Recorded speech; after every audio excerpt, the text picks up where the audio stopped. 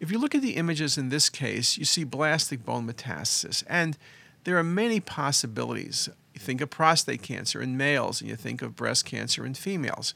Now, I'm telling you, this is a male with a pancreatic mass, and so I'm asking you, which mets come from pancreatic lesions that are blastic? Well, adenocarcinoma is typically lytic, and metastases are rare. Lymphoma, I guess, could be blastic, but that's incredibly rare. SPEN tumors typically do not go to bone, but if they do, they would be lytic. The classic is neuroendocrine tumors. Neuroendocrine tumors classically go to bone, and when they go to bone, they're blastic metastases. Think about carcinoid tumors of small bowel. Same thing, neuroendocrine tumors of the pancreas give bone metastasis.